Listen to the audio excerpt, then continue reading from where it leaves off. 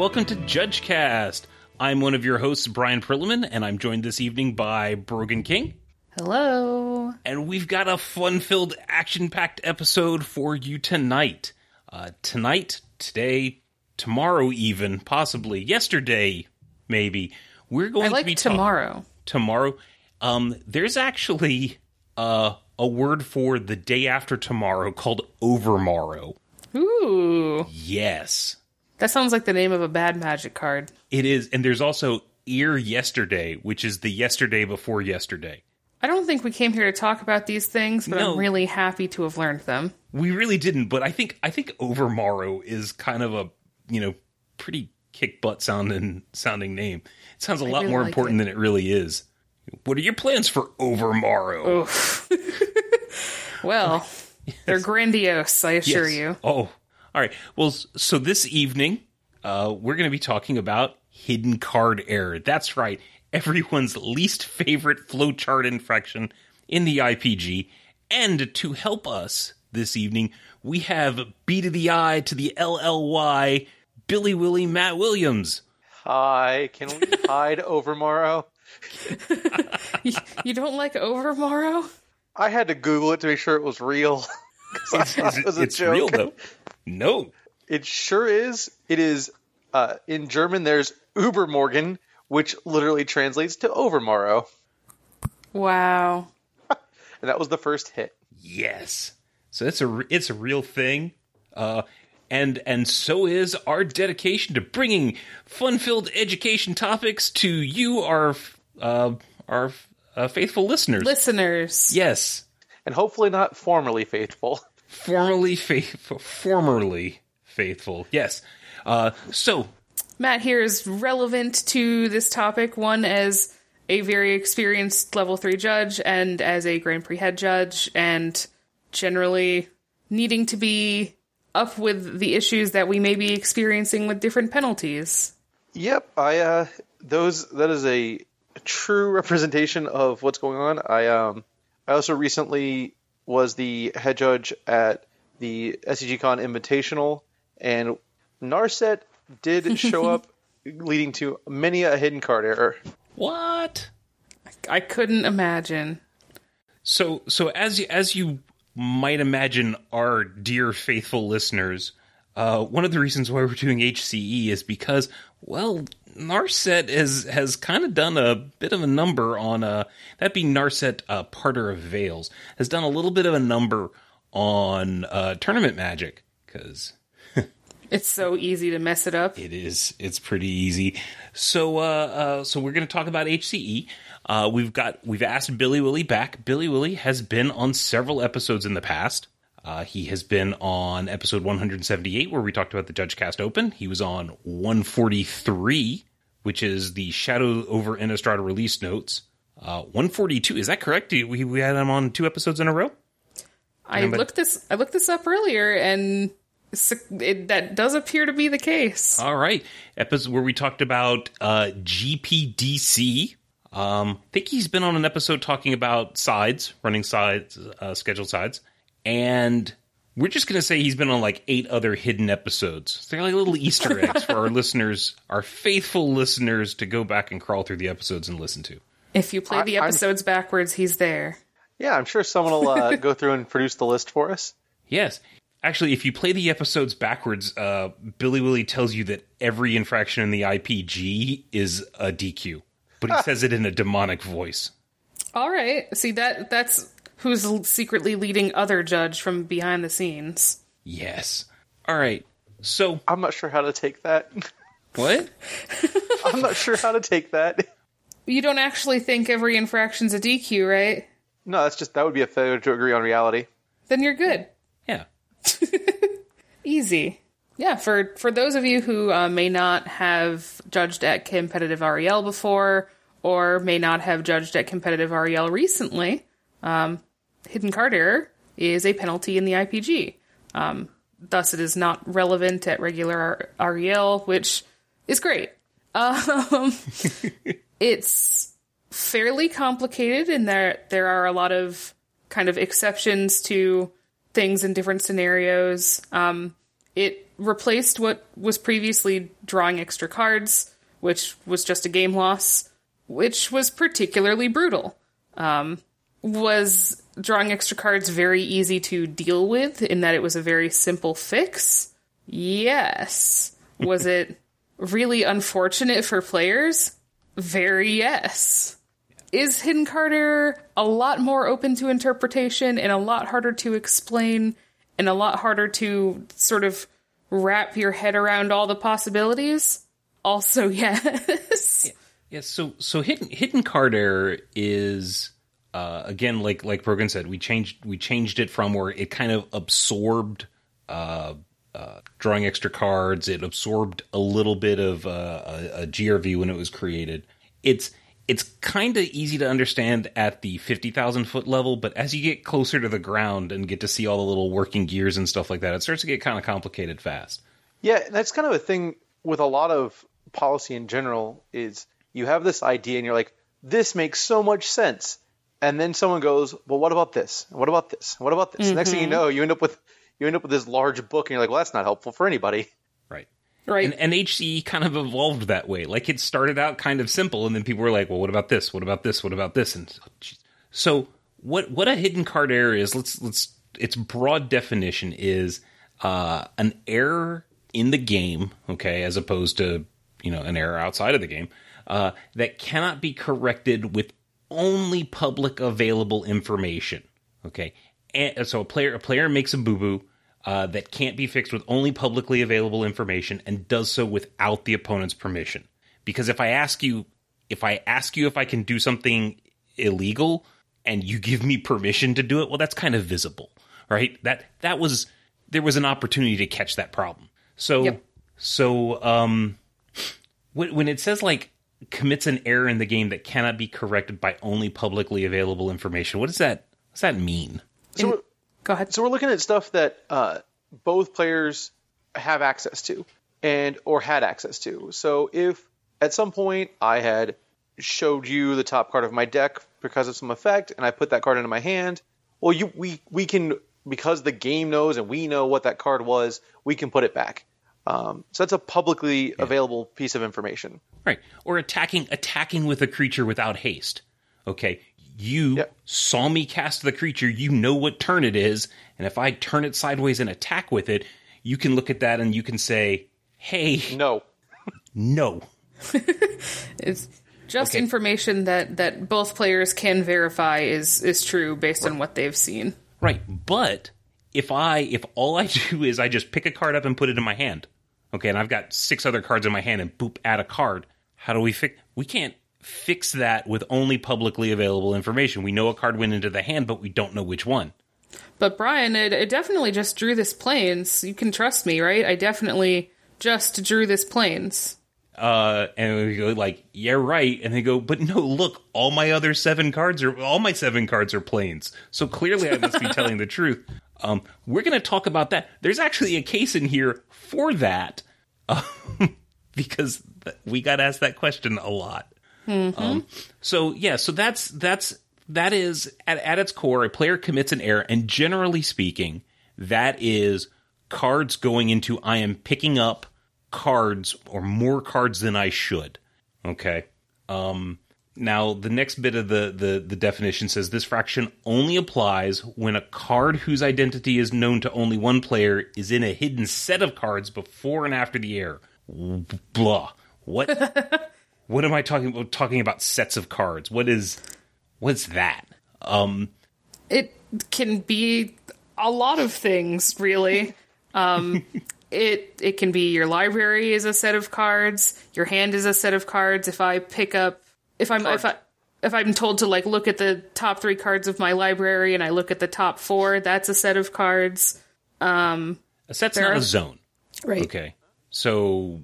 A set is just a group of cards that you're performing an action on or looking at or something like that. Like, look at the top 4 cards of your library. Cool, that's a set. Draw a card. Well, your hand is a set. You're adding a card to a set. Okay. We don't need like a degree in discrete mathematics to get to determine the set. To determine the set, right? And so it's saying that that little sentence right there, where it's saying it applies when a card whose identity is only known to one player is in a hidden set of cards both before and after the error. So, I know what the card is. You don't. It's in a set. There we go. Yeah, and the IPG has a quick section that talks about what's defined by a set in section 1.5. Sweet.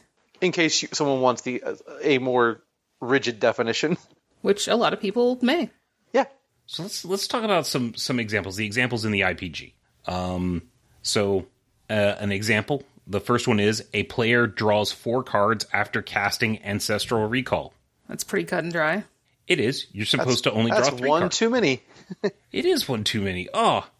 Now, a counterexample of an issue that is not HCE is the whole I cast a spell for the wrong mana. Instead I cast Ancestral Recall and I drew 3 cards, but I didn't pay blue for it. I paid green. Okay. Yeah. You might be tempted to say, whoa. We've got extra cards. He added those. That player added those cards to their hand. So now they've got extra cards, and we can't see what those are. But there was something that was visible before the cards went in the hand, right? There was another issue other than just the cards going into the hand. Right. The opponent had the ability to say, whoa, that was for green. So. Right. Once we accept that Ancestral Recall has been cast for green mana, okay, resolving Ancestral Recall by drawing 3 cards is, air quotes, correct. If we're already living in the reality where we've paid that green mana. Right. So that is not a hidden card error, okay, because the error was actually casting a spell for the wrong mana, and that is visible to all players. Yeah, if you want to draw 3 cards with green mana, you got to have Harmonize. I was going to say, yeah. Harmonize. Yeah. But I didn't have blue mana. For my Ancestral Recall. Scrymier River. Wow. Yeah. I'm segueing into examples. Yeah, I like the second example, a player scries 2 cards when they should have only scried 1. That's a set. That has a bonus card. Mm-hmm. Yep. And I think when we talk a little bit about the distinction between GRV and looking at extra cards and hidden cards, we might sniff around this example in a little bit more detail. But for right now, you're starting to scry 2 cards. You're only supposed to have scried 1. That's hidden card error. Yep. All right. After that, if a player resolves a Dark Confidant trigger, but forgets to reveal the card before putting it into their hand, Dark Confidant, in that it lets you put a card into your hand that you have to reveal and lose some life before you put it into your hand. But if you just slap it right in your hand... How much life did you lose? What was that card? Yep. Who knows? Yep. Okay. Speaking of it was definitely this Plains. Definitely the Plains.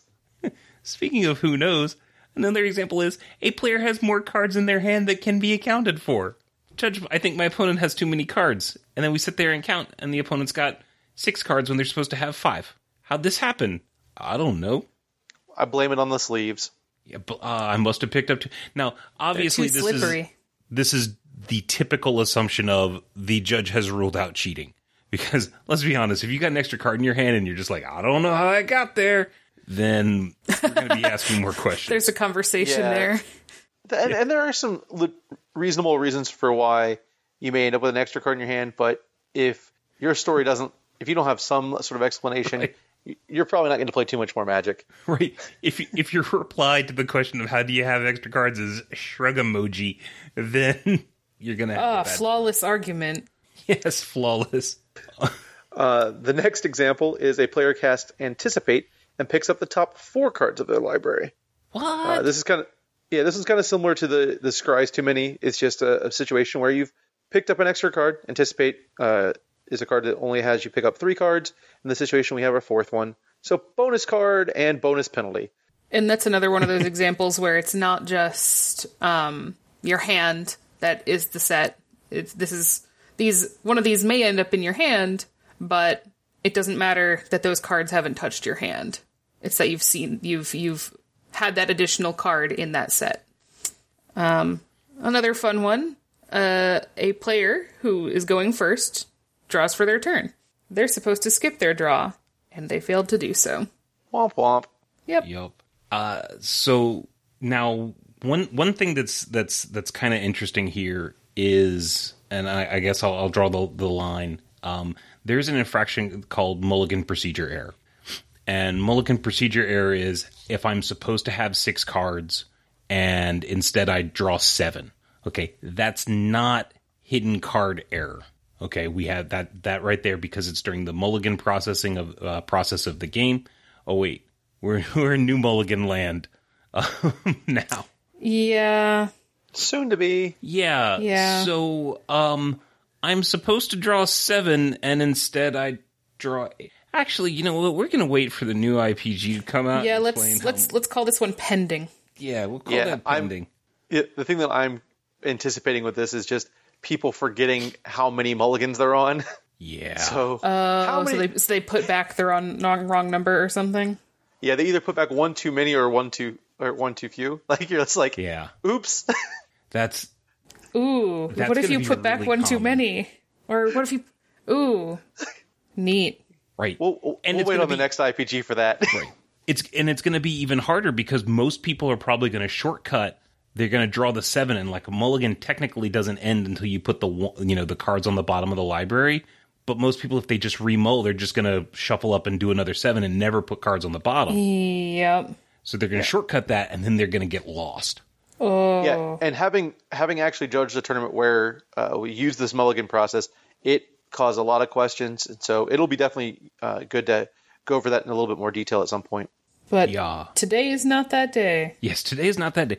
Instead, what we're going to talk about a little bit before we get into the philosophy behind hidden card error and the fixes, we're going to talk a little bit about the difference between hidden card error, looking at extra cards, and maybe some game rule violations. So one of the lines in the IPG says, if an additional card is seen but not added to a set, the infraction's looking at extra cards. Okay, so if I just pick up a card, okay, I'm being, very, very blunt here. I just pick up a card and look at it. Okay, I didn't add it to a set. I'm just looking at it. Just putting your eyeballs on it? Yeah, well, I mean, let's just maybe you forgot that your experimental frenzy blew up. Or I start to draw a card, or my opponent has a Narset in play, and I pick up the card, and then I'm like, oh, and I slap it right back down real quick, and I'm like, Judge? Whoopsie. So let's, I guess, Billy Willie, you gave some direction, or there was direction given at a recent SCG Open. So I was like I said, I mentioned, I think previously, I was the head judge for the Invitational that was at SCG Con. And there were a lot of other events going on that weekend, and one of the things that I tried to do was share my take on how we would handle Narset, and as I called it, the instigator of penalties or something similar, and really looked at some scenarios that could easily show up between those, and just basically always assuming that Narset was in play, what would happen in these scenarios. And so, like you've talked about looking at extra cards, one of them was the player picks up that card and goes, oh wait, you have a Narset, but the card isn't still on the deck anymore, on the library. The face of it's become visible to the player. And so that was my example for looking at extra cards. And for hidden card error, which is what we're diving into, was the player simply cast a spell like I was trying to stick with standard legal cards, so used Radical Idea and said that they cast Radical Idea during their main phase after they had drawn for turn, and the opponent just says that resolves or something similar, and the player drew the card and then was like, wait a minute, there's an Narset in play. And so that was one we used for hidden card error. And the last was game rules violation. And this is kind of called out where both players are active in the situation. And this is one where I said the player said Radical Idea and asked to draw. And then the opponent said either yes or resolves or something, a thumbs up gesture, basically saying, yep, you're good to draw a card. And then the player draws the card. And then they realize that Narset's in play. In that situation, both players had contributed to the issue, and we ruled that one as a game rule violation. So the distinction between all of these is really the acknowledgement of the draw itself. If I just say Radical Idea resolves, or kind of just nod, that's one thing. If you say radical idea, I say okay, and you say draw, and I say yeah. That's the distinction. Yep, that's like, yeah. And so it has to do with, well, first, where's the card? And then the second part is who all was active in making that happen. And so, yeah, the first one is if the card isn't in the hand, we haven't gotten to hidden card error as being the thing to consider yet. And if both players were like, yep, you should be drawing a card right now, well, then that's a game rule violation. Instead of... And that goes back to the definition where it says the player commits an error that couldn't be corrected with publicly available information and does so without the opponent's permission. When you say draw, you're asking permission. Yep. So if the opponent gives any sort of affirmative whatsoever, you got permission. Yeah, and there's, for those that are a little bit more on like the spikier side of competitive player, they're probably going to like perk up at this conversation about resolves. And so the main thing is, if the player doesn't ask if they can draw and you say resolves, my interpretation of this is that while you're not playing the way that I would play, I don't think you've necessarily given permission to draw yet because that player hasn't asked you to draw. And there's some conversation to be had about whether you should be responsible for knowing what all of your opponent's cards do. And so with that in mind, I think it's a little unfair for the player who controls Narset to always know what the opponent's cards do. That makes sense. All right. So before we start getting into the fixes and the flow chart of fixes for hidden card error, let's talk a little bit about the philosophy, okay? So hidden card error, and one of the reasons why it's broken out as a separate penalty from GRV is because most of the time with GRV, the information is publicly available. We can kind of reverse the game and get it to a correct state. With hidden card error, there's information lost. When that card goes into the set or goes into the hand or whatever, we kind of can't take the player's word for it as to what they actually drew. And even if we take the player's word for it, the opponent's going to be like, whoa, wait, no. That's not fair. Right. So what we do is we break this out into a separate infraction and a separate penalty path to try and mitigate this advantage of having that extra card go in the hand or in the set and having it commingled with a bunch of other stuff. Yep. So one of the big distinctions that it makes, that hidden card error makes, is it tries to draw a clear line between hidden card error and GRV. So if the cards are placed into a public zone, for example, if there's a spell that says look at the top 4 cards of your library and a spell that says reveal the top 4 cards of your library, and for the look at, you look at 5 cards, and for the reveal, you reveal 5 cards. Well, this revealing of those 5 cards, isn't necessarily hidden card error because I'm showing all of those cards to everybody, and we can kind of see the order of cards as they come out. That makes me think of like Cascade, when you cascade one too many. Right, like somebody has seen those cards. They're not going from a place where they're not visible to a place where they're not visible. Those cards are being seen by both players. And we talked a little bit a second ago about sort of where that distinction between a game rule violation and hidden card error may be, and that's going to factor in a lot of in several situations, not just that specific Narset situation. We did talk a little bit ago about what if I cast Brainstorm using only green mana. That, again, the root cause there is not me drawing the cards, it's the fact that I paid green mana for my Brainstorm. So that would not, in that case, be hidden card error. So there's also a line in here that's talking about the for the philosophy. If I'm supposed to, like for our scry example, if I'm picking up or picking up a bunch of cards off the top of my library and adding them to my hand. There's a line in here that says order cannot be determined from card faces only visible to one player unless that card is in a uniquely identifiable position. So if I pick up 5 cards and add them to my hand, well, yeah, you're going to look at it and say, oh, well, I was only supposed to add 4.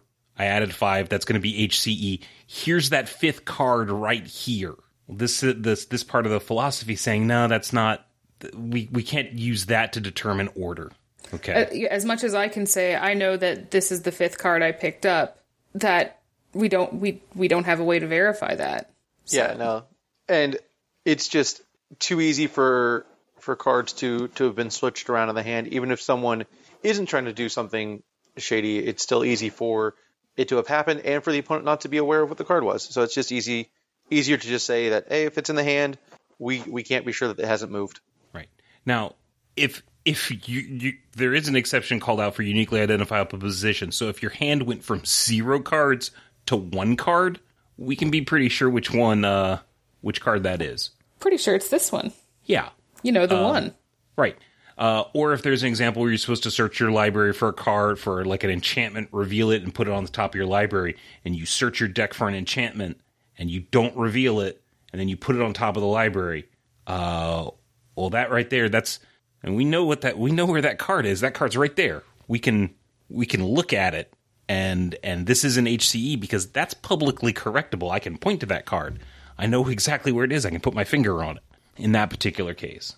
And while we're looking at various fixes, it's important to know what cards both players would have had access to. If I Thoughtsseized Brian previously, and I had seen 4 of the 6 cards that are now in his hand, as we're figuring out the set to do any fixes from, well, we know it couldn't have been any of the cards that I had seen previously.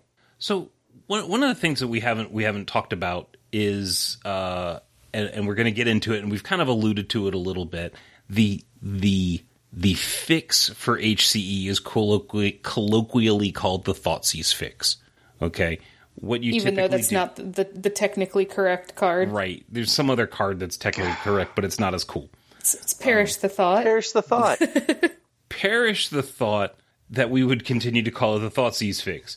But typically what happens is you're going to reveal the set of cards. The opponent's going to pick one, and that's the extra card. Whichever one they pick, that's the extra one, and it gets shuffled away.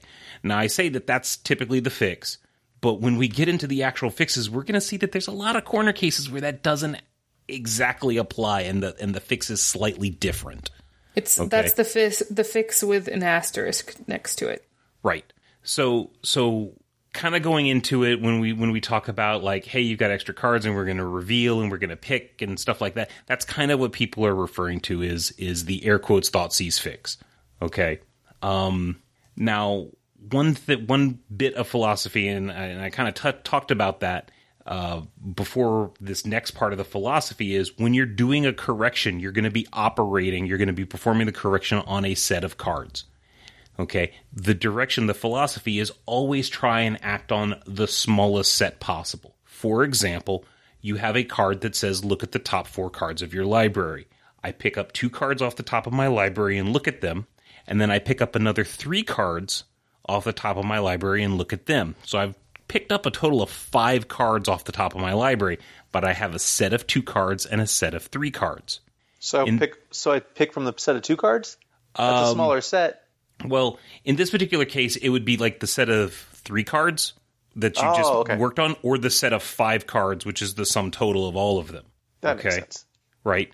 So the example in the IPG is if a player resolves Collected Company, picks up 3 cards with one hand and then 4 cards with the other, that last subset of 4 cards should be used to do the remedy instead of the full set of the 7 cards. Okay. So this is where sets get kind of weird because you can have they're all together different part of one set, but I got a little set because it's in the left hand and another little set that's in the right hand, and maybe you do actually need a degree in discrete mathematics to figure this out.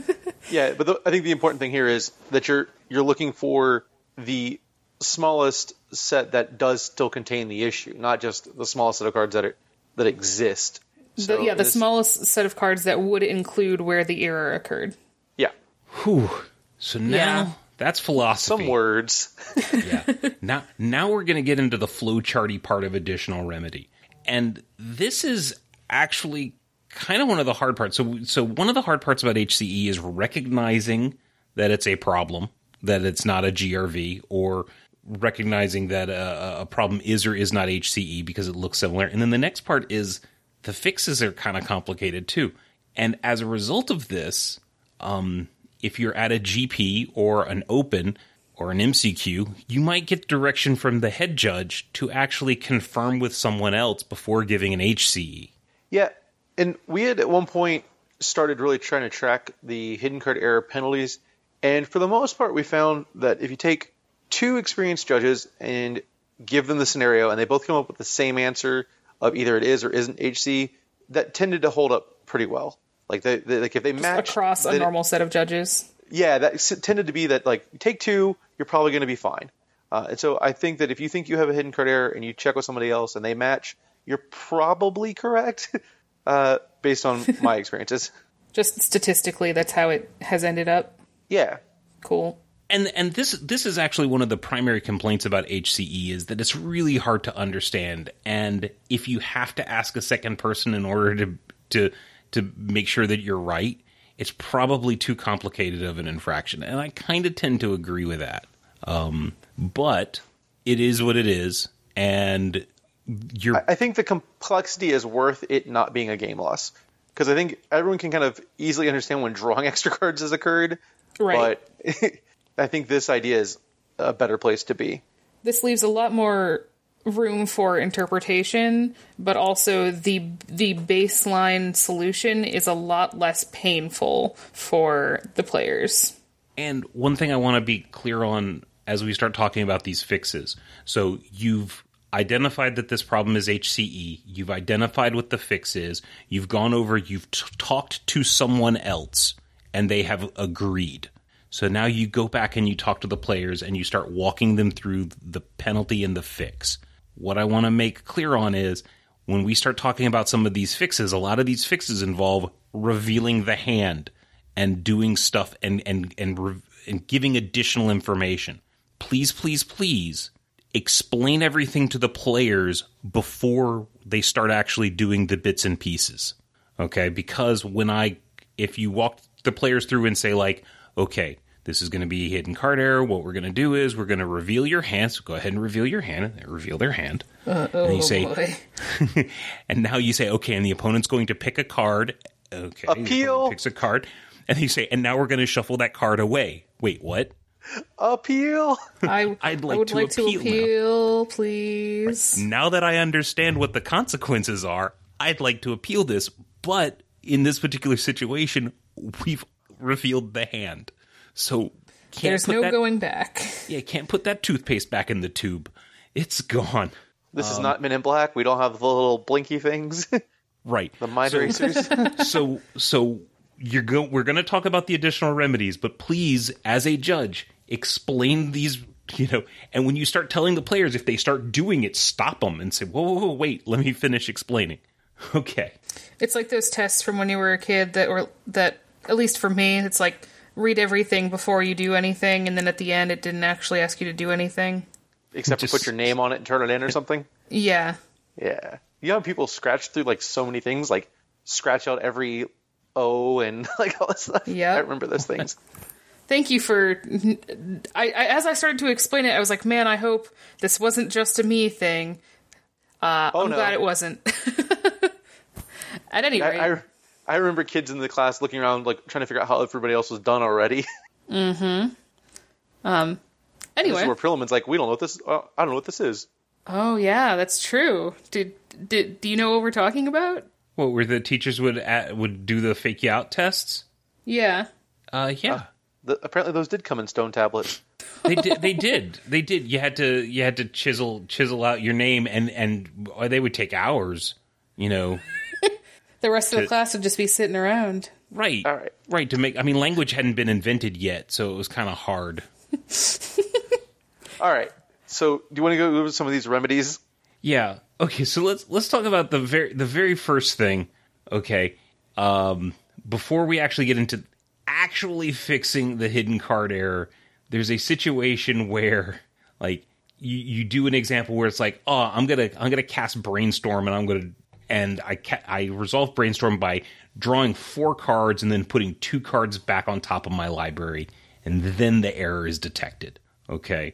In that particular case, in the additional remedy, it says, in cases where an infraction was immediately followed by moving a card from the affected set, like the hand, to a known location, like the top of the library, such as discarding, putting cards on top of the library, a simple backup to just after the point of the error may be performed before we get into this stuff, before we get into the other fix. So in the case of, I brainstorm, draw 4, put 2 back, and then we go, oops, well, we can just take those 2 cards off the top of the library, put them back in the hand, and now we're going to resolve hidden card error, and then we're going to continue on with the rest of brainstorm. And the reason being for that those cards, we knew where they went, we know where they ended up. They were part of the set of cards that were messed up in some way, and so they should be relevant to however we solve the problem. Yeah, you don't want the player who's committed the error to be able to either hide or get an advantage before we apply the fix. And so if I really needed a land and I drew an extra card off of a spell, even if it was accidentally, and then played the land, that shouldn't prevent that land from being able to get picked by the opponent. That my land is not protected now. Right. Yeah. No, too late. I played it. And Matt, I believe that scenario that you just described is exactly the scenario that inspired this particular sentence in the IPG. Oh, okay. Neat. Right. The being able to say, like, no, pick that land back up, put it in your hand. Now we're gonna do the fix. Yeah, and right. The other thing too is this does call for a simple backup, which is a defined thing in the IPG, and you can check that out in the backing up section. And it basically says that we shouldn't involve any random elements is one of the things that I think is important in there. Yep. Let's see. There's the next sentence in there talking about the additional remedies in this flowchart. It says, if the set of cards that contained the problem no longer exists, there's no remedy to be applied. So, like, makes sense. An example of if you draw an extra card and then something happens and you have to shuffle, you have to discard your hand or shuffle your hand in the graveyard into your library. Well, that set doesn't exist anymore. Womp. Yeah, there's no fix to be applied. And again, right. As we're looking at that, if we were able to do that simple backup and put that card back or something, that'd be a different story. But if we're at a point when that set is really just gone, yep. and there's can't be reasonably reconstructed. Yep. This also says that if the error put cards into a set prematurely, and other operations involving cards in the set should have been performed first, the player reveals the set of cards that contains the excess, and their opponent chooses a number of previously unknown cards, and then we put those cards aside until the point in which they should have been legally added, and then return them to the set. And I think while that sounds super, super complicated, one of the easy ways to think about this is what's commonly referred to as rummaging instead of looting is where we kind of get caught up in here. In that it should have been discard a card, draw a card, rather than draw a card, discard a card. Yep.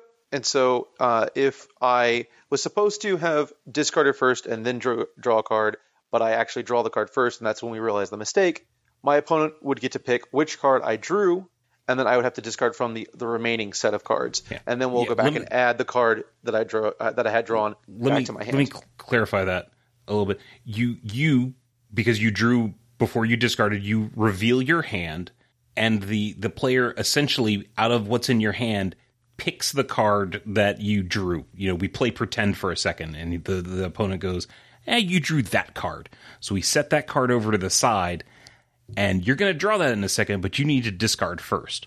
So now you discard from the set of previously unknown cards. So if Brogan hit me with a Thoughtseize earlier and wrote down a bunch of cards in my hand, and so we know that I have, 2 swamps and a third swamp, and 2 swamps and a third swamp. Yeah, 2 swamps and a third swamp. I panicked a little bit. I tried to come up with a card.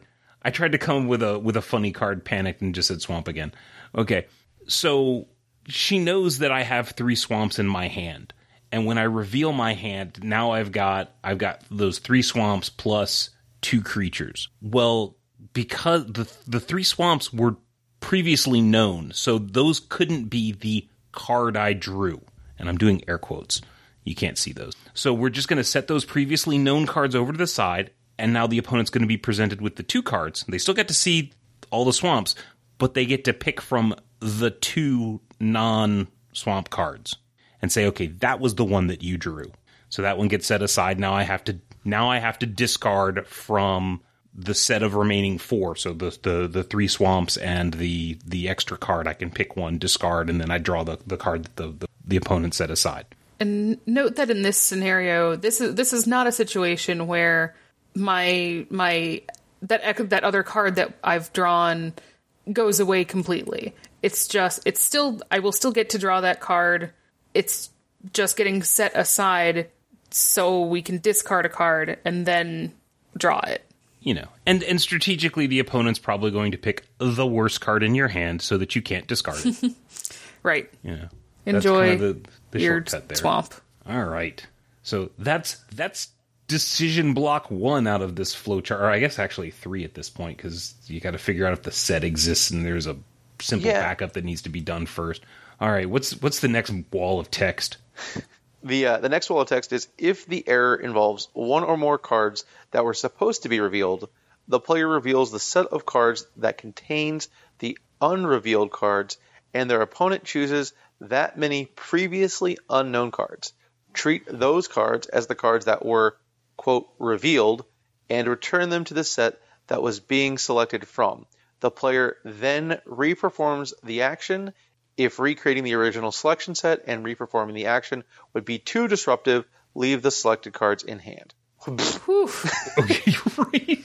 That was a great sound. So in this situation, I know we talked about Dark Confidant earlier. And so if I'm the player and I say Dark Confidant trigger, and I put the card into my hand, and then Brogan's like, Billy Willie, I was supposed to see that.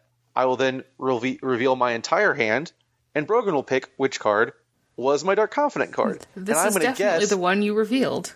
And I'm betting it's the one that has the highest CMC. Nah.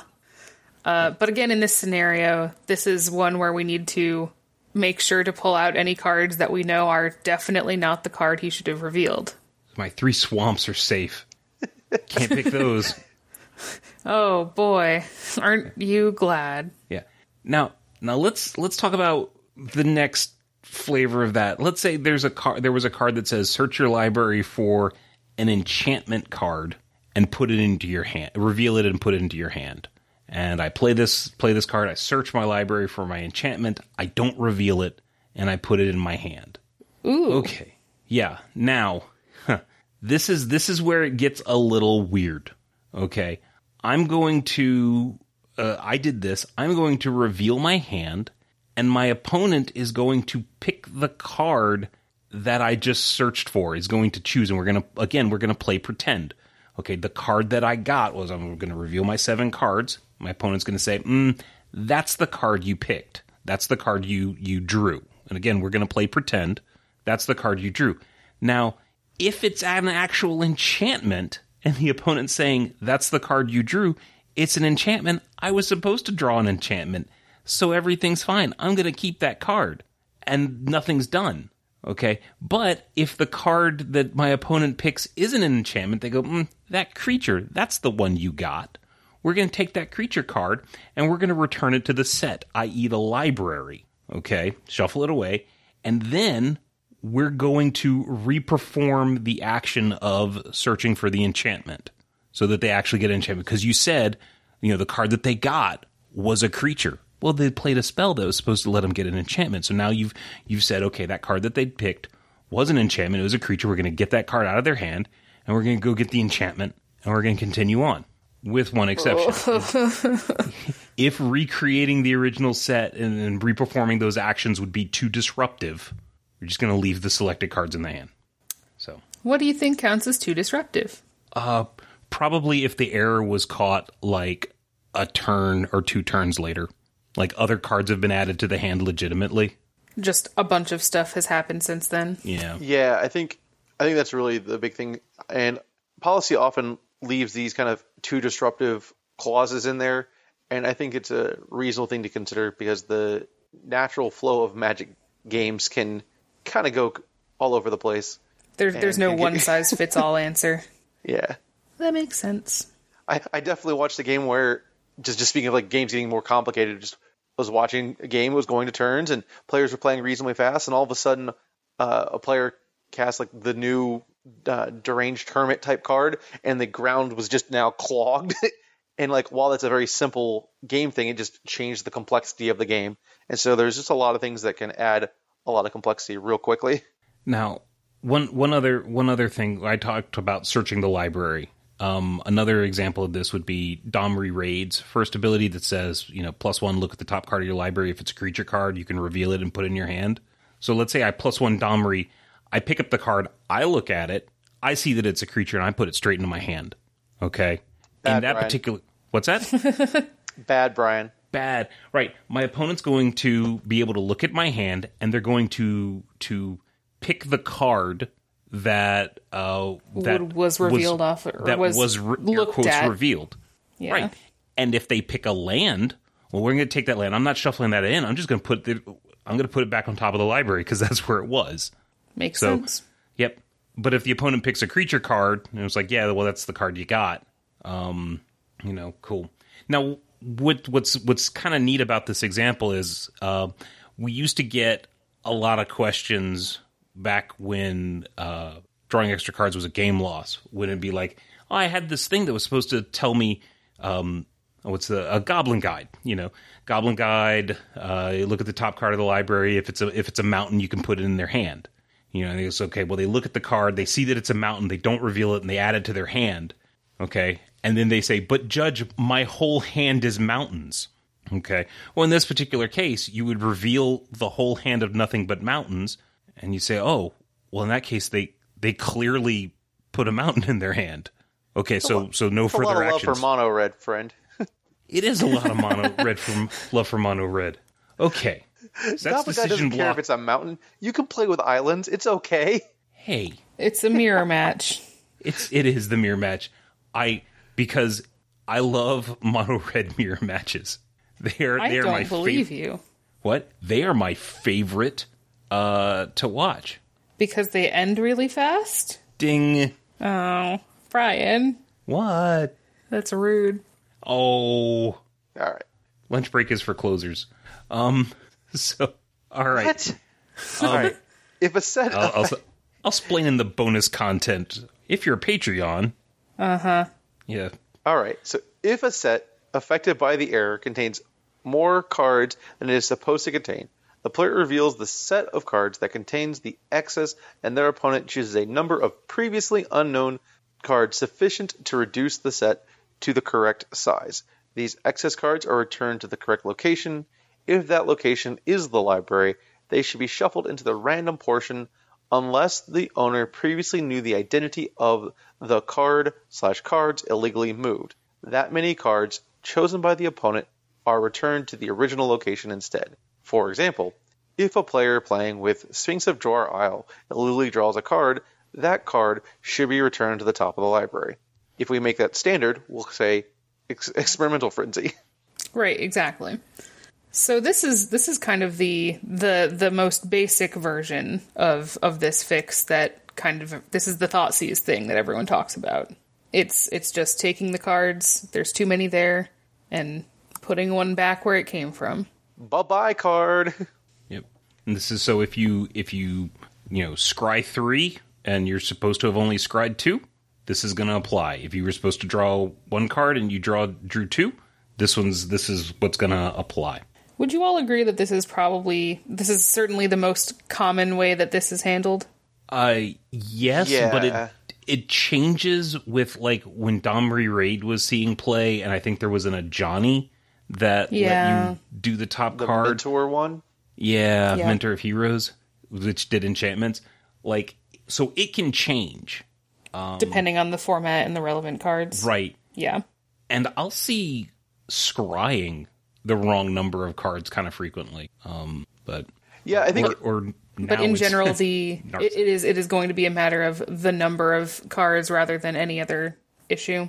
Yeah, I think like what Brian was saying, depending on which cards are being played with can cause the issue. to may shift a little bit, but yeah, if it's Collected Company as the card of choice for everyone, then yeah, that'll be where we'll be pulling cards just out of there instead of the Domri Rod flip the top card over, it doesn't match kind of flavor. That makes sense. Yeah. And there was that clause in there where it's like if a player knew what the card was already, like if I've got something that lets me peek at the top card of my library and I then, draw an additional card when I'm not supposed to, and that card was one that I had previously been allowed to see, then we're going to put those cards back on the top of the library. And I forget the exact court. There was a this is meant to prevent a cheat angle. I don't remember what the angle was though. I don't know the exact angle. What in particular was? It was if I know the top two cards of my library, and I'm supposed to, like, it's public information that I know the top two it's cards. So that I don't get a free shuffle. Right, that's what it is. If I don't like the cards and I knew what they were, I could intentionally accidentally draw an extra card, and then the card would get shuffled away. Right. Aha. Right. Like, I'm just gonna blow through your stop signs on that Narset and put extra cards in my hand and let you take some cards away. Because I just want to shuffle these ones away. Because they're all bad. Like, I'm looking for an out, so I need to get rid of this. The classic, the term of like being brainstorm locked, where you've put bad cards on top of your deck. And you've seen your fate and hate it. Your fate is sealed, so to speak. Yeah. Yep. So we're just going to draw an extra card and spin that wheel. All right. That makes sense. So now, going over the IPG, players can get themselves in pretty complicated situations where you can get into like weird situations where, what is it, they play Ponder as Brainstorm or Brainstorm as Ponder or something like that. Ponderstorm. Blue cantrips are the best. Matt, you had at a team open, didn't you have a crazy HCE? Oh, I had, yes. So it was a team constructed SCG open. So it was standard, modern, and legacy. Yeah, just for the listeners at home, we were covering HCE 101. Now get ready for the graduate course. Okay. Yeah, this is the master class. So to put the full picture, the modern player is in the middle, legacy player all on one end, standard on the other. Legacy player casts a brainstorm. Opponent's like, yep, sure, you do that, and then turns to kind of look over at the modern match. The legacy player, the opponent who cast brainstorm, looks at the top three cards, shows them to their modern teammate, and goes, shuffle. And at this point, the opponent of the person playing the brainstorm starts to say, what? But the player had already smashed the cards into their library because their modern player had said, yep, shuffle, because their cards were just bad. And so at this point, I have a player who is supposed to be resolving a brainstorm, but has actually started to resolve it as Ponder. And so all six players kind of look at me like, what are you going to do? And I walked aside for a second after coming to what I thought was going to be the answer. And I talked to a couple other judges, including Jess Dunks. And I was like, hey, this is what I think's right. And he's like, yep, that's what we're going to do. So I walked back over to the players. I'm like, all right, friends. So here's what we need to do. We have a library that has 3 additional cards in it because they should have been the cards for Brainstorm. And I'm going to let your opponent choose those cards. And the reaction I got from the players was just a whole mess of things. From disgust. Like disgust, terror, excitement. How can I game this? Was like one of the facial expressions. Yeah. That's a facial expression. How can I game this? Like kind of excited. It was like the kind of excitement look.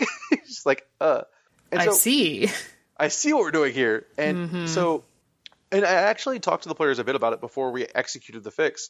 And I was like, if you've got a better solution, I'm all ears. And one of them was just like, well, yeah, just give them 3 random cards. I was like, no, friend. That's exactly what the player's trying to get.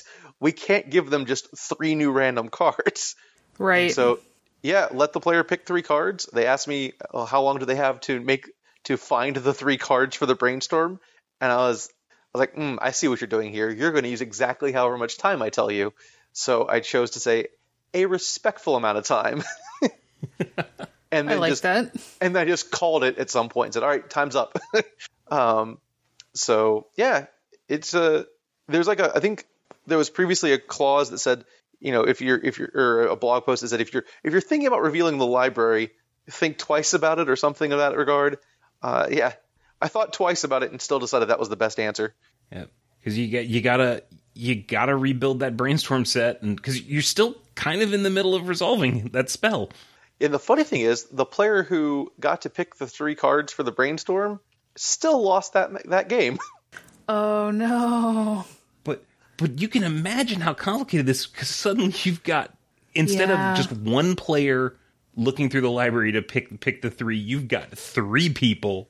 Ooh, no, that one. Ooh. Yeah, the brainstorm player was playing, I think it was Sneak and Show, and the Sneak Attack and Show and Tell, and the player just gave them 3 Gristle brands because there was only 3 on the deck, so they knew they had one already. That's fair. And then proceeded to get beat down by them. Oh, they just got attacked by Gristlebrands till the end of time? Yep. Oh, no. That's not a good way to go out. Well, we've covered a whole lot about this whole flowchart of, well... Did we said this was a warning, right? So in addition to like all the card shuffling shenanigans, we give a warning. There's a penalty associated with this. It's a warning. And unless it isn't. Yeah, well, I think the thing here, too, is, well, some people might say, well, it's just a warning. The fixes that we've talked about throughout this entire flowchart and whatever you would like to call it, we really are seeking to get rid of the advantage that the player committing the error could gain, right? So if I put an extra card in my hand and my opponent gets to pick whatever card out of my hand that they want that they didn't already know was there to get rid of, then there's a low chance that I actually was able to get an advantage from it. And that's really the switch from a warning to a warning instead of what it used to be, which was the game loss. Makes sense. And the way I kind of heard it philosophized back then, because this fix right here, the hidden card error, is about 4 times longer than drawing extra cards was. Like drawing extra cards was, game loss deuces. Okay. But one of the other ways that they kind of explained it was, and this was from a coverage standpoint, was, it kind of is really unexciting to see a game end on coverage as a game loss due to like someone oopsie drawing another card. Like when you watch a football game, you don't get like an offsides and oops, suddenly the game's over. There's a 5-yard penalty. Okay, you're set back, but you can still battle through it. Okay? And that's kind of what this is it's not game over. You get a setback, but you can still battle through it. You're not out of the game. You want the game to actually end in an organic way rather than just, well, the game is over now. Right. Because shocker, we don't actually like it when games end because of penalties. We like games to end because a player won. Yep. So now there is a really sweet upgrade. A really sweet upgrade. And I forget about this thing so much. I actually still think it's in GRV most of the times. Okay, so we've been talking about all this hidden card error stuff, like cards going in the hand, but this upgrade is for morph. Okay. I love this. Because the infraction which surprisingly isn't one of the mechanics in Modern Horizons. It really isn't. Astoundingly. I did have this moment where I was just like, did we cover this? But so the infraction is an error occurred that the opponent couldn't verify with publicly available information. Well, if you play an island as a face-down creature, that's also an error that the opponent can't verify with publicly available information. How can we know? Right. So, if a face-down card cast with a morph ability is discovered during the game to not have the morph ability, the penalty is a game loss. With one exception.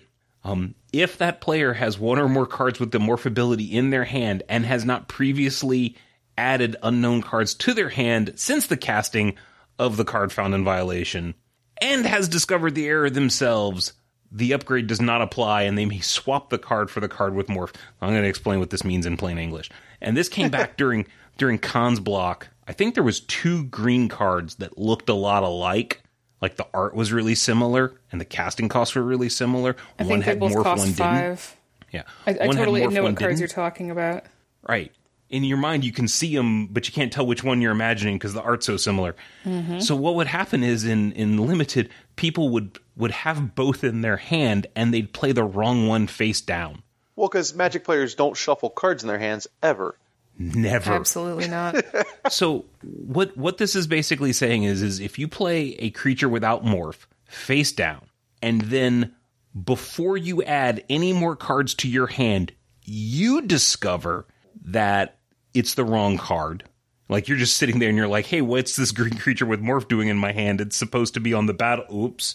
And you look and go, oh, it's that other one. And you call it on yourself, and you haven't added any other cards to your hand, then call a judge. We're gonna leave it as a warning, and then we're just gonna swapsies. We're just gonna pick that creature back up. We're gonna slide that morph creature, the proper creature, down on the battlefield, and we're gonna go on.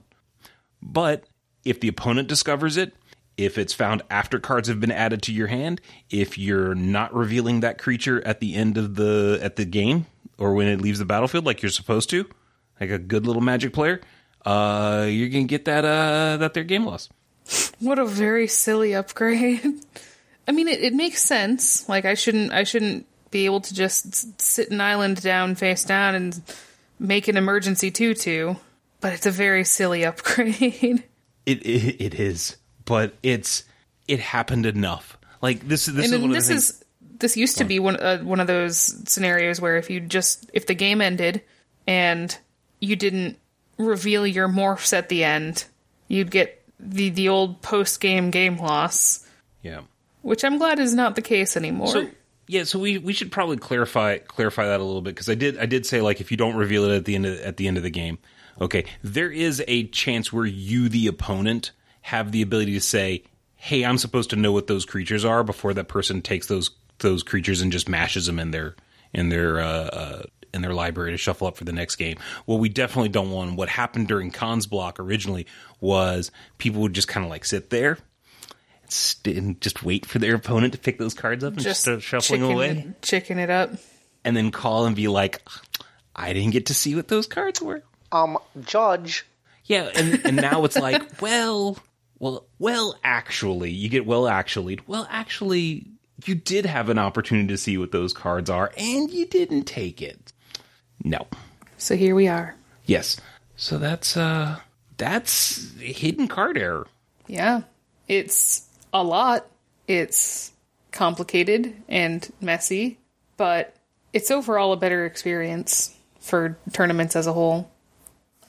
Yeah, and having judged with it for some length of time now, instead of it just being like this brand new kid on the block, because when it first came out, I was kind of like, man, while it doesn't feel good to award people their game losses for drawing extra cards, it was clean. And this thing was messy. But having done a number of events with it and getting more repetitions with it, a lot of things just feel natural to come with a fix. And you just, when you think about them in a plain, what would you do if you were playing this match and you were just playing with your friends at your, on your kitchen table or whatever? How would you fix this mistake? A lot of times that's exactly what we end up doing. It's just because we have to account for so many different variables, you end up with what feels like lawyer text.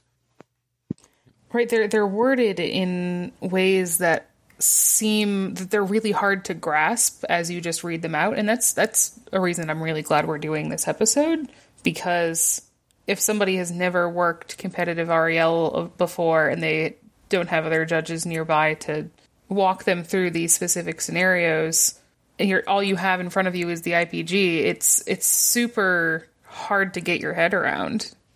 And people apply heuristics. We talk about HCE as the Thoughtseize fix. Okay. Well, as we went over in the when we were talking about the fixes, it's not always that. So not only is it easy to misapply the penalty, okay, or misidentify the penalty, it's also easy to misapply the fix. Okay. So we want to socialize it. We want people to understand. And it was funny, like something that Billy Willie said. He said, at first I thought it was really awkward, but after I worked with it a lot, I discovered that it was kind of intuitive. And I was just like, yeah, it's intuitive after you do it enough times that you don't got to think about it anymore. It's not intuitive to start off with. And the way most judges learn is they start at the detail level and they kind of build and they talk about where we talk about this flow chart. That's kind of how they think about it. Almost like computers, if then else statements.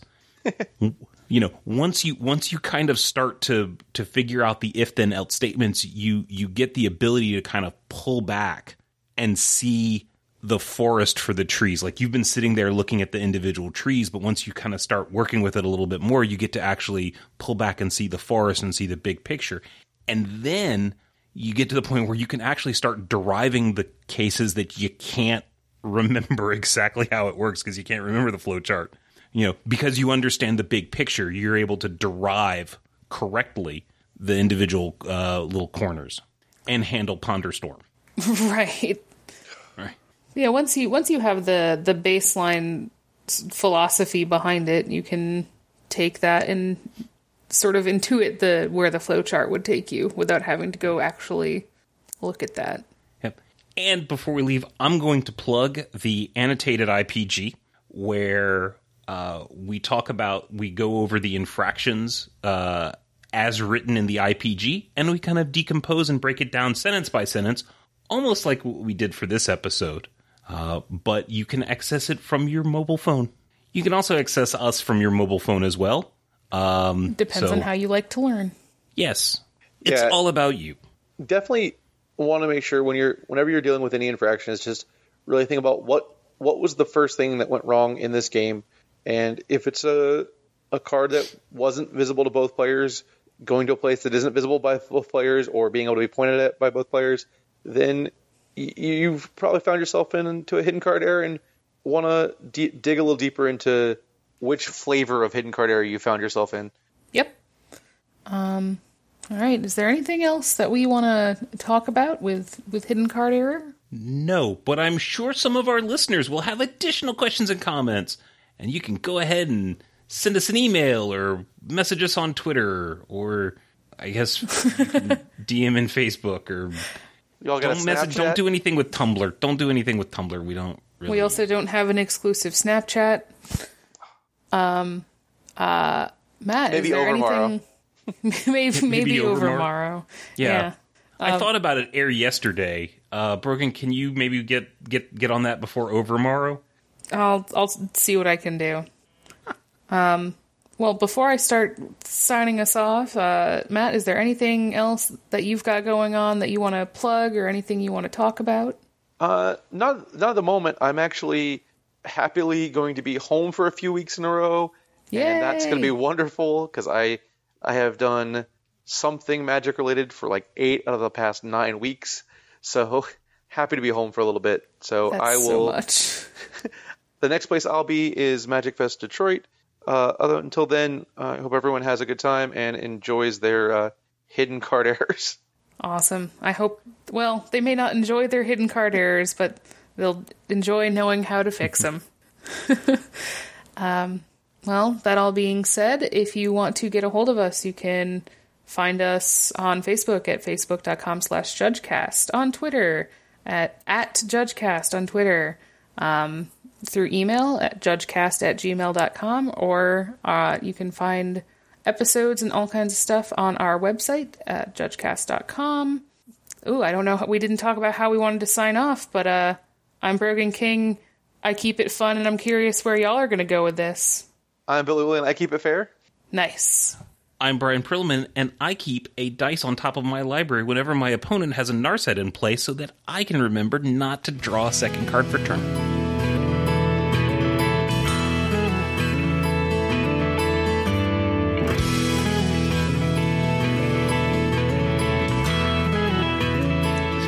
Okay, real brief aside. Back in college, there was a magazine called The Yellow Journal, and it was a news, a satire news publication similar to what The Onion is now. And they did a flexi disc issue where they actually included, I don't know if you remember, some of our younger listeners might not know what a flexi disc is, but they had records. And I don't know what a flexi disc is. What? I also do not. Okay, so you know what a record is, right? Yeah. Okay, so Yeah, it's what people break. right. But see, a flexi disc is a record, but it's printed on a thin piece of plastic that's flexible, and you could include it as like an insert in magazines, like a punch out. Oh, So okay. you could actually have like demos and stuff like that in a magazine, take it home to your record player and play it on your home stereo system. Well, that's neato. And one of the songs on the flexi disc issue was just titled "Play This Backwards," and all it was just like, hidden satanic messages. And shocker, the flexi disc issue bankrupted the magazine, and they had to quit shortly thereafter because they spent all their money on the flexi disc. Oh my gosh. Wow. Yes. Yeah. Anyway, we're not here. That to talk story about was that. much darker than I anticipated, Brian.